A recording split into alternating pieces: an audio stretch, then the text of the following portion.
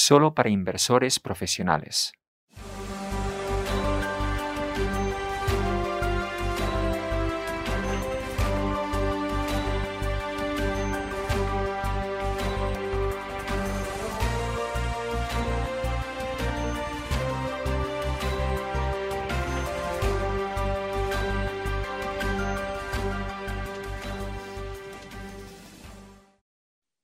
Buenos días.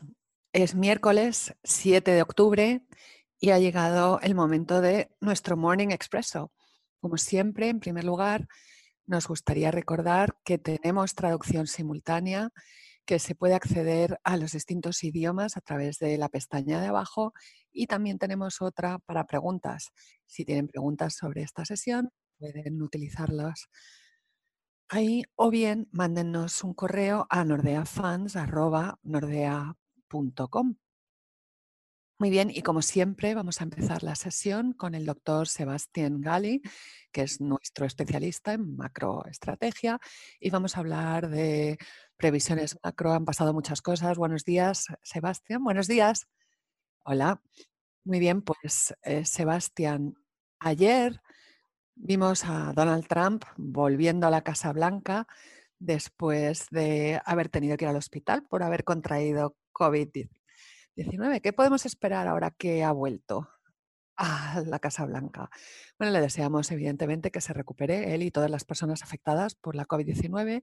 Por otra parte, esperamos que volverá a hacer campaña tanto virtual como presencial. Ya hemos visto cómo desde un nivel muy bajo de actividad en Twitter se ha ido intensificando su presencia. También ha colgado un montón de vídeos para conseguir el máximo impacto y es muy probable que empiece a hacer algo contra China. ¿Por qué? Porque resulta popular y dos, porque lo ha llamado el virus chino. Así que la combinación de ambas cosas, más el hecho de que el cumplimiento en la fase 1 ha sido relativamente moderado, significa que esta sería la estrategia para intentar cerrar esa distancia de 14 puntos con Joe Biden. Sí, he visto tu siguiente diapositiva, que creo que es una foto del Giro de Italia,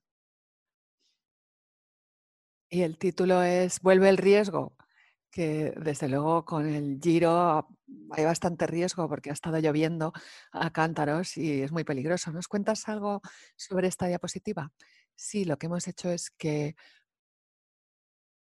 nosotros hace unos días pensamos que el pico de la crisis se produciría en unas 2 semanas. Hemos acertado más o menos con una diferencia de un día y desde entonces estamos viendo riesgo y un proceso de consolidación que esperamos que termine de aquí a 2 o 4 semanas. Y hay múltiples motivos para esto. Podemos hablar de los elementos negativos, pero no lo vamos a hacer, o de los positivos, y el principal es que hay liquidez de sobra y la liquidez es un motor muy, muy potente que al final impulsa a los mercados y creo que eso es lo que está pasando ahora, que aunque haya una ralentización, por ejemplo, en Estados Unidos, en algunas métricas, hemos visto que el PMI servicios es bastante positivo. Y si pensamos en el tiempo, según pasen las elecciones, en el plazo de las previsiones, el riesgo asociado a las elecciones empieza a desaparecer y al desaparecer la volatilidad se va reduciendo a todos los niveles y eso normalmente anima a la gente a asumir riesgo. También significa mecánicamente que se refuerzan las previsiones y normalmente eso es algo positivo. Los inversores en general, los profesionales, sienten optimismo. Un 57% piensan que los mercados van a volver a subir, según la encuesta de Merrill Lynch.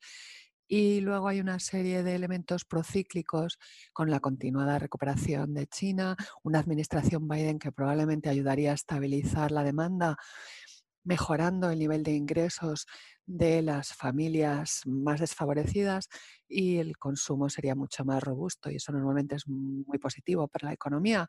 Y luego tenemos también los paquetes fiscales de estímulos que son bastante probables ahora que el presidente ha vuelto a la Casa Blanca y luego además el hecho de que se acercan las elecciones y que llegará un momento que ese riesgo desaparezca. Hay una serie de factores negativos, pero pensamos que se están atenuando un poco. El Brexit, por ejemplo, sería uno de ellos. Muy bien, y has hablado de las elecciones americanas y tenemos un Morning Expresso muy especial la semana que viene sobre el que hablaré un poco al final. Vamos a resumir un poco tus conclusiones.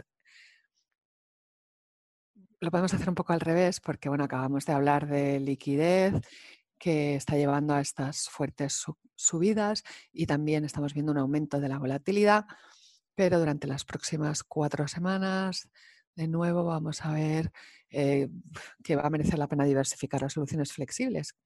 Creo que hay oportunidades. Sí, pensamos que estamos otra vez en un momento de asunción de riesgo y probablemente será en el 22, 23, cuando las previsiones de subidas de tipos de la Reserva Federal se consoliden y también las del Banco Central Europeo, con lo que ya para entonces habrán desaparecido las ganancias fáciles. Y las soluciones flexibles te permitirán posicionarte en mercados más complejos como alternativa también a la renta fija y se pueden adaptar mejor cuando aumenta la volatilidad, como hemos visto ya múltiples veces.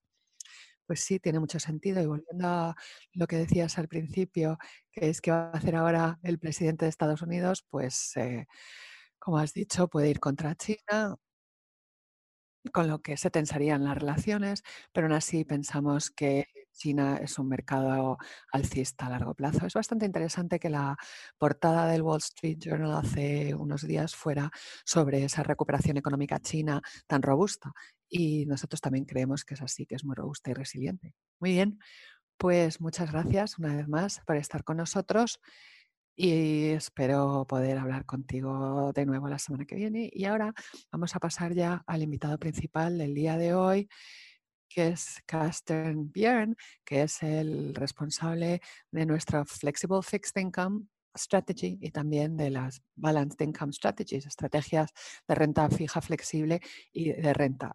Buenos días, Carsten, buenos días, muy bien, ¿tú qué tal? Pues muy bien, bastante bien. Muy bien, Carsten. Quería empezar remontándonos atrás 19 años, casi exactamente. Y bueno, el 11 de septiembre le cambió la vida a mucha gente y, y a ti también, ¿no? Y quizás nos podrías hablar un poco para empezar con la charla de hoy de ese tema. Pues sí, creo que sea a lo que te refieres.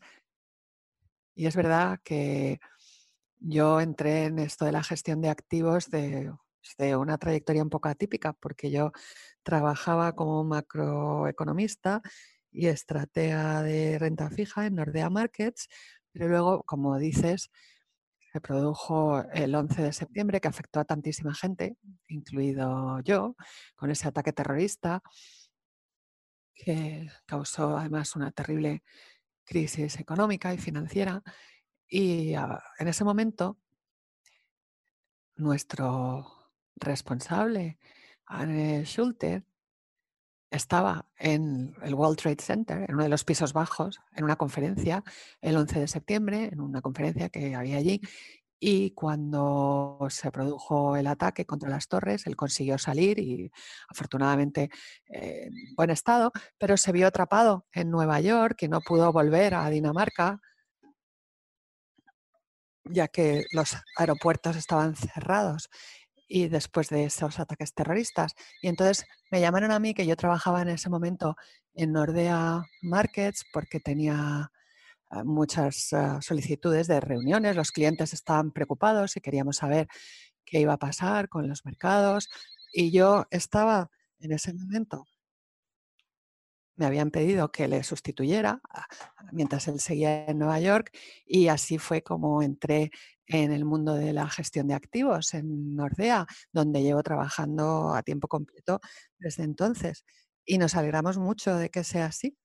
Sí, sí. Y bueno, sé que llevas con Nordea muchísimo tiempo, más que Asbjorn incluso. Sí, es verdad, es verdad. Pero bueno, es genial que hayas estado con nosotros tanto tiempo. Y como decía al principio, tú eres un miembro senior del equipo Multi-Asset, junto con Asbjorn y con cosas con quien hemos estado hablando recientemente en estos Morning Expressos. Y bueno, tus responsabilidades dentro de ese equipo tienen que ver con la asignación renta fija, pero como nos has dicho, tu trayectoria comenzó como macroeconomista. Y me pregunto, por lo tanto, ¿qué opinas como macroeconomista de la situación de la economía mundial ahora mismo? Bueno, como nos acaba de decir Sebastián, pues las cosas probablemente ahora mismo están bastante moviditas y a mí lo que me parece muy interesante. Es la madre de todos los rescates de la historia, que es lo que hemos visto en los mercados desarrollados, una combinación de estímulos fiscales y de políticas monetarias que todas son prácticamente sin precedentes, como ves en esta diapositiva. Realmente son curvas que están teniendo distintos impactos con subsidios directos, rebajas fiscales, avales del Estado, directos e indirectos. Y la verdad es que es espectacular cuánta intervención está habiendo y ha habido desde que comenzó la crisis de la pandemia y los mercados empezaron a tener dificultades, lo que ha llevado, por supuesto, a un crecimiento espectacular de los déficits presupuestarios y realmente una explosión de la deuda pública con déficit histórico. Desde la Segunda Guerra Mundial no lo habíamos visto tan alto.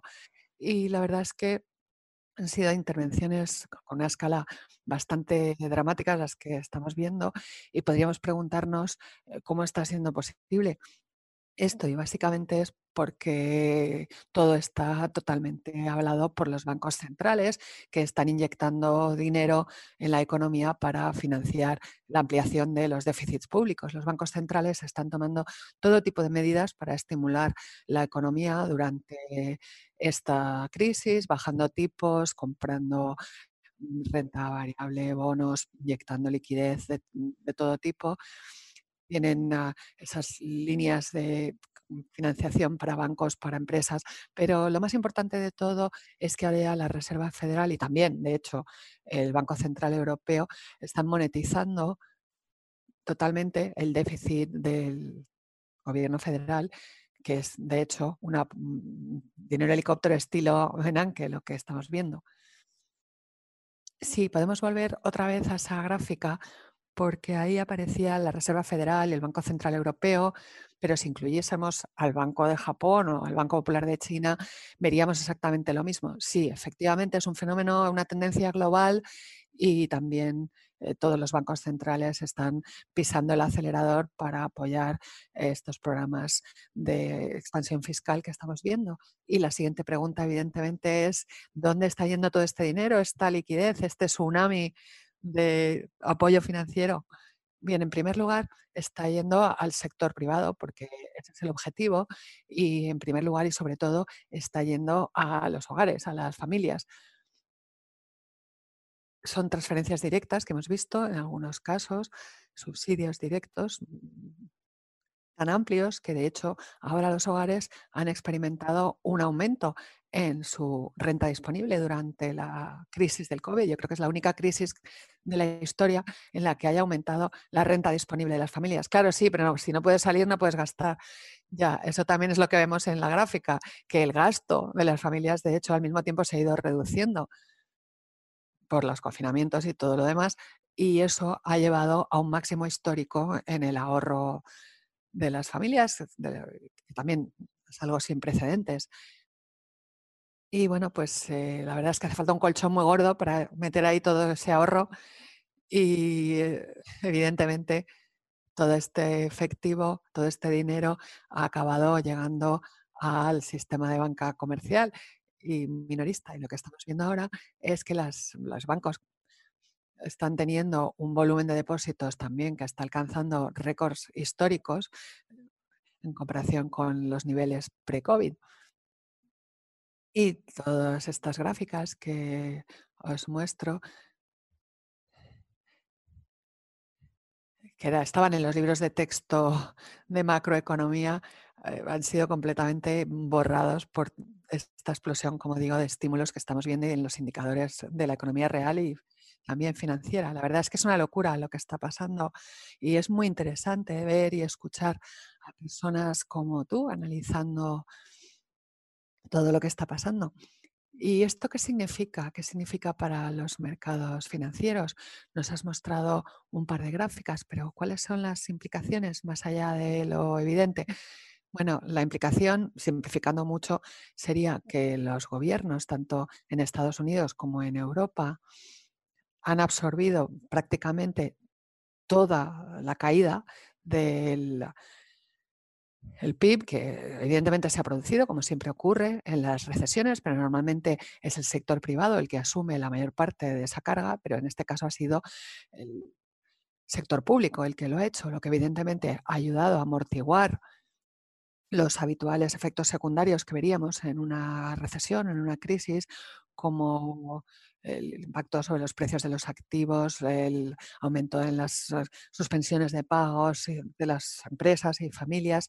En ese sentido, es una crisis muy diferente a otras crisis que hayamos experimentado en el pasado y además, puesto que los bancos comerciales tienen ese enorme volumen de depósitos, han podido o se han visto obligados a seguir prestando a gran escala, porque normalmente se produce una contracción del crédito cuando hay una recesión, pero en este caso estamos viendo una expansión del crédito y es algo que vemos muy claramente en esta gráfica que vemos a la izquierda, donde normalmente en las recesiones económicas los bancos comerciales reducen sus préstamos al sector empresas porque sus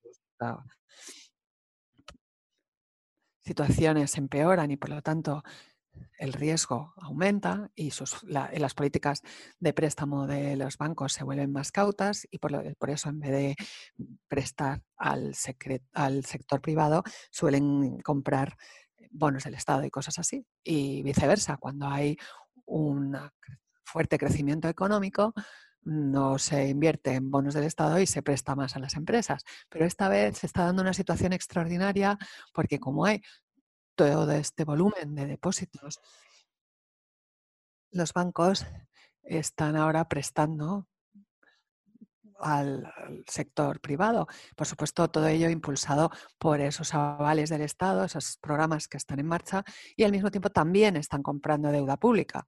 Y por lo tanto, ahora si vemos la gráfica, vemos que tanto los volúmenes de deuda pública como de las carteras crediticias de los bancos están creciendo aproximadamente un 20% cada uno. Muchísimo. Bueno, evidentemente hay toda una serie de retos a los que se enfrentan los inversores en renta fija ahora mismo y a lo largo de los últimos años sé que el equipo y tú habéis estado trabajando para desarrollar un enfoque muy innovador para proxies de bonos. Me pregunto si nos podrías explicar un poco cómo has utilizado estas estrategias para proteger contra el impacto de las crisis a vuestros fondos, algo que ha funcionado muy bien este año. Sí, evidentemente todas esas inyecciones de liquidez que vemos en el sistema han acabado yendo a los mercados financieros, lo que ha hecho que bajen los diferenciales y los márgenes de los bonos y que suban los precios de las acciones. Todos estos programas de estímulos son el motivo fundamental por el que los mercados financieros han estado comportándose tan bien durante estas semanas o meses, pero teniendo el hecho de que ahora las rentabilidades están en mínimos históricos, también vemos que la capacidad de los bonos de protegerte contra los efectos de las crisis ha desaparecido, porque como no ha subido esa demanda de los bancos, pues no han subido las rentabilidades. Aquí vemos las rentabilidades de los bonos senior alemanes, mientras seguimos también la evolución de las caídas en las bolsas. Y aquí lo que vemos es que en situación normal mitigaban el riesgo en las crisis al subir las rentabilidades de los bonos, pero aquí de hecho no ha sido así, han bajado en paralelo con las bolsas y luego ha subido también en paralelo con las bolsas y por lo tanto la correlación negativa habitual con la que contamos en activos refugios como los bonos del Estado de alta calidad contra los activos de más riesgo como la renta variable en este caso no ha funcionado y por lo tanto lo que hemos hecho y en lo que llevamos trabajando ya muchos años, yo creo que he pasado los últimos 10, 15 años explorando estrategias más defensivas para nuestra cartera, es decir, cómo encontrar soluciones alternativas que nos protejan cuando se da este problema en el mercado de renta fija, es decir, que los bonos del estado de calidad ya no te ofrecen esta protección contra las crisis. Y Tenemos varios elementos en estas soluciones y uno de ellos, evidentemente, es adoptar una estrategia más flexible en la asignación de activos, es decir, en vez de recurrir solo a bonos del estado de alta calidad, podemos encontrar otro tipo de activos que nos den una mejor protección con estrategias flexibles en la selección de productos de inversión, pues tienes más libertad para ir eligiendo aquellos bonos que creas o de aquella deuda pública que creas que te va a dar más protección en estas situaciones. Y otra cosa que hemos hecho ha sido también aumentar, digamos, el grado de ajustes tácticos de la cartera. Cuando tienes rentabilidades tan bajas y primas de riesgo con tan poco margen, no puedes contar con el impacto de esa diversificación entre renta fija y variable y por lo tanto para mejorar la resiliencia del fondo, el realizar un alto número de ajustes tácticos puede ser muy útil en situaciones como esta. Y finalmente, un elemento evidentemente muy importante de nuestra estrategia es utilizar estas estrategias alternativas y en este caso alternativas significa alternativas a la deuda pública y son distintas estrategias que no utilizan, por ejemplo, primas de riesgo, sino otro tipo de primas en las que se da la misma mitigación de riesgo. Y una de ellas, por supuesto, es nuestra estrategia defensiva de divisas, donde cogemos posiciones largas contra cortas en parejas de divisas y como ves aquí en esta gráfica de la parte de abajo, estos pares defensivos de divisas tienen correlaciones negativas muy importantes, por ejemplo, con la renta variable y con el comportamiento de los mercados del crédito también. Así que realmente esto es lo que hemos estado desarrollando con mucho esfuerzo estos años para encontrar distintas soluciones que nos puedan ayudar a mitigar el riesgo, igual que hacían en el pasado los bonos del Estado y que es probable que no nos sirvan de la misma manera en el futuro. Sé que esto es algo que lleváis desarrollando años y la verdad es que ha debido ser bastante gratificante ver que funciona en situaciones como las que hemos visto estos meses. Sí, efectivamente, está muy bien ver cómo funciona en la práctica. También en septiembre lo hemos visto cuando hubo esas pequeñas caídas también en los mercados, como todas estas divisas defensivas nos han ayudado a proteger la rentabilidad de nuestros fondos por esas correlaciones negativas con activos de riesgo. Ha estado muy bien verlo en funcionamiento. Muy bien, y otra cosa que has mencionado ha sido el hecho de que los inversores en renta fija no encuentran rentabilidad en la actualidad y por eso hay muchos gestores profesionales que están entrando en instrumentos, digamos, un poco más exóticos, que en muchos casos tienen bastante menos liquidez. ¿Eso es algo que estáis haciendo vosotros también en vuestros fondos? Que sé que son flexibles, así que supongo que podríais, pero ¿es algo que estáis haciendo? La verdad es que no como tú lo has descrito. A veces entrar en el universo de activos alternativos te permite mejorar la rentabilidad renunciando a la liquidez o acudiendo a riesgos crediticios menos convencionales y con eso se consiguen mayores rentabilidades. Y siempre que los mercados estén tranquilos y que haya más compradores que vendedores, esas estrategias son rentables. Pero también sabemos por experiencia que cuando hay estas turbulencias en los mercados y aumenta la aversión al riesgo, lo que manda es el efectivo y la liquidez. Y esto lo hemos visto ya durante la primavera con las fuertes caídas de los mercados al principio de los confinamientos y es algo que siempre tenemos en cuenta para intentar mantener siempre un alto nivel de liquidez en nuestros fondos. Y nosotros, por lo tanto, seguimos una estrategia distinta. Nos centramos en mantener la liquidez y eso significa que nuestras estrategias alternativas, por ejemplo, esas estrategias de divisas, están todas basadas en instrumentos de mucha liquidez que pueden comerciarse a grandes volúmenes también cuando los mercados están pasando por turbulencias o están bajo presión.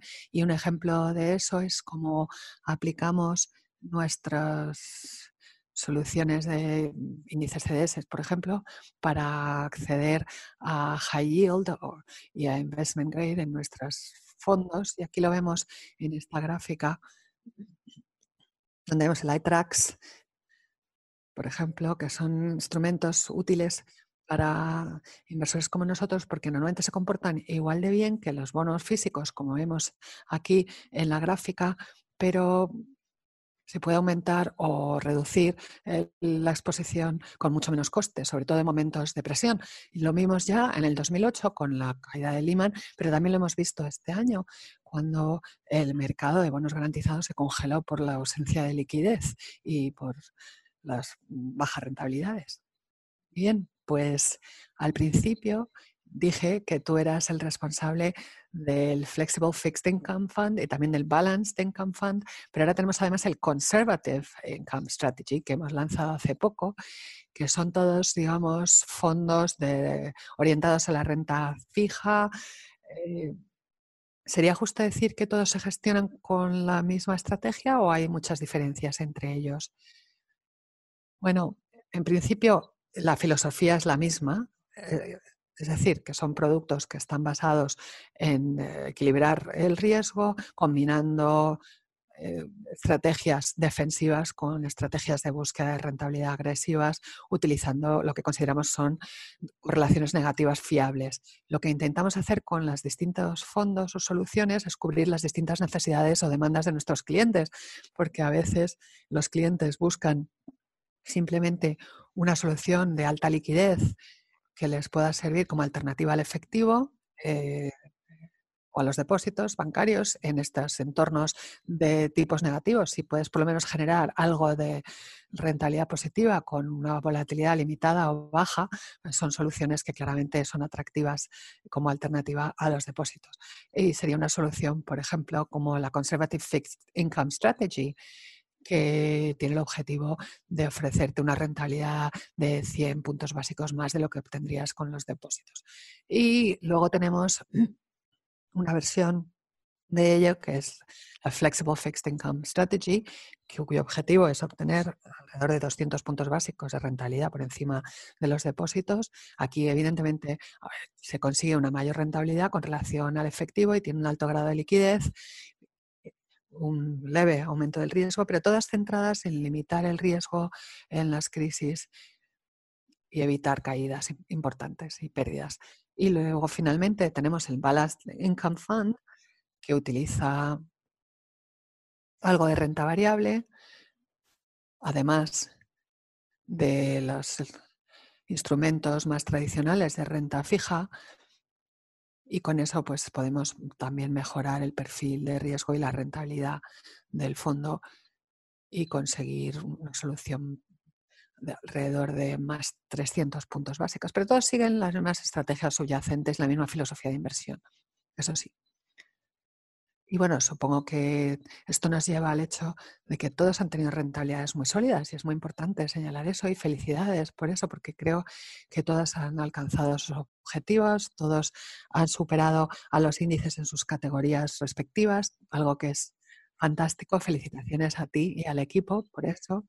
Gracias, lo diré de tu parte. Hombre, espero que lo estén viendo esto. Hombre, tal vez. Espero que sí. ¿Y tú crees que la actual situación que estamos viendo en renta fija, que como comentabas, va a tener un impacto sobre tu capacidad de seguir generando rentabilidad de aquí en adelante? Bueno, lo cierto es que cuando los tipos son negativos para los depósitos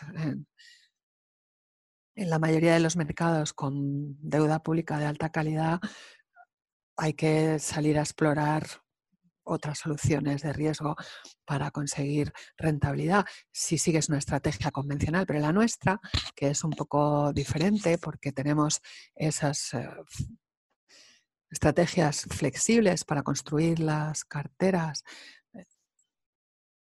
y utilizar estas estrategias defensivas para protegerte contra las pérdidas y de esa forma poder asumir un poco más de riesgo, es, yo creo, en este contexto una solución que tiene características muy atractivas, porque si lo miras desde una perspectiva a largo plazo, porque además son fondos de largo recorrido, no son hedge funds, con un riesgo limitado y una volatilidad limitada se puede generar una rentabilidad de hasta el 3% por encima de la de los depósitos, que es bastante atractivo.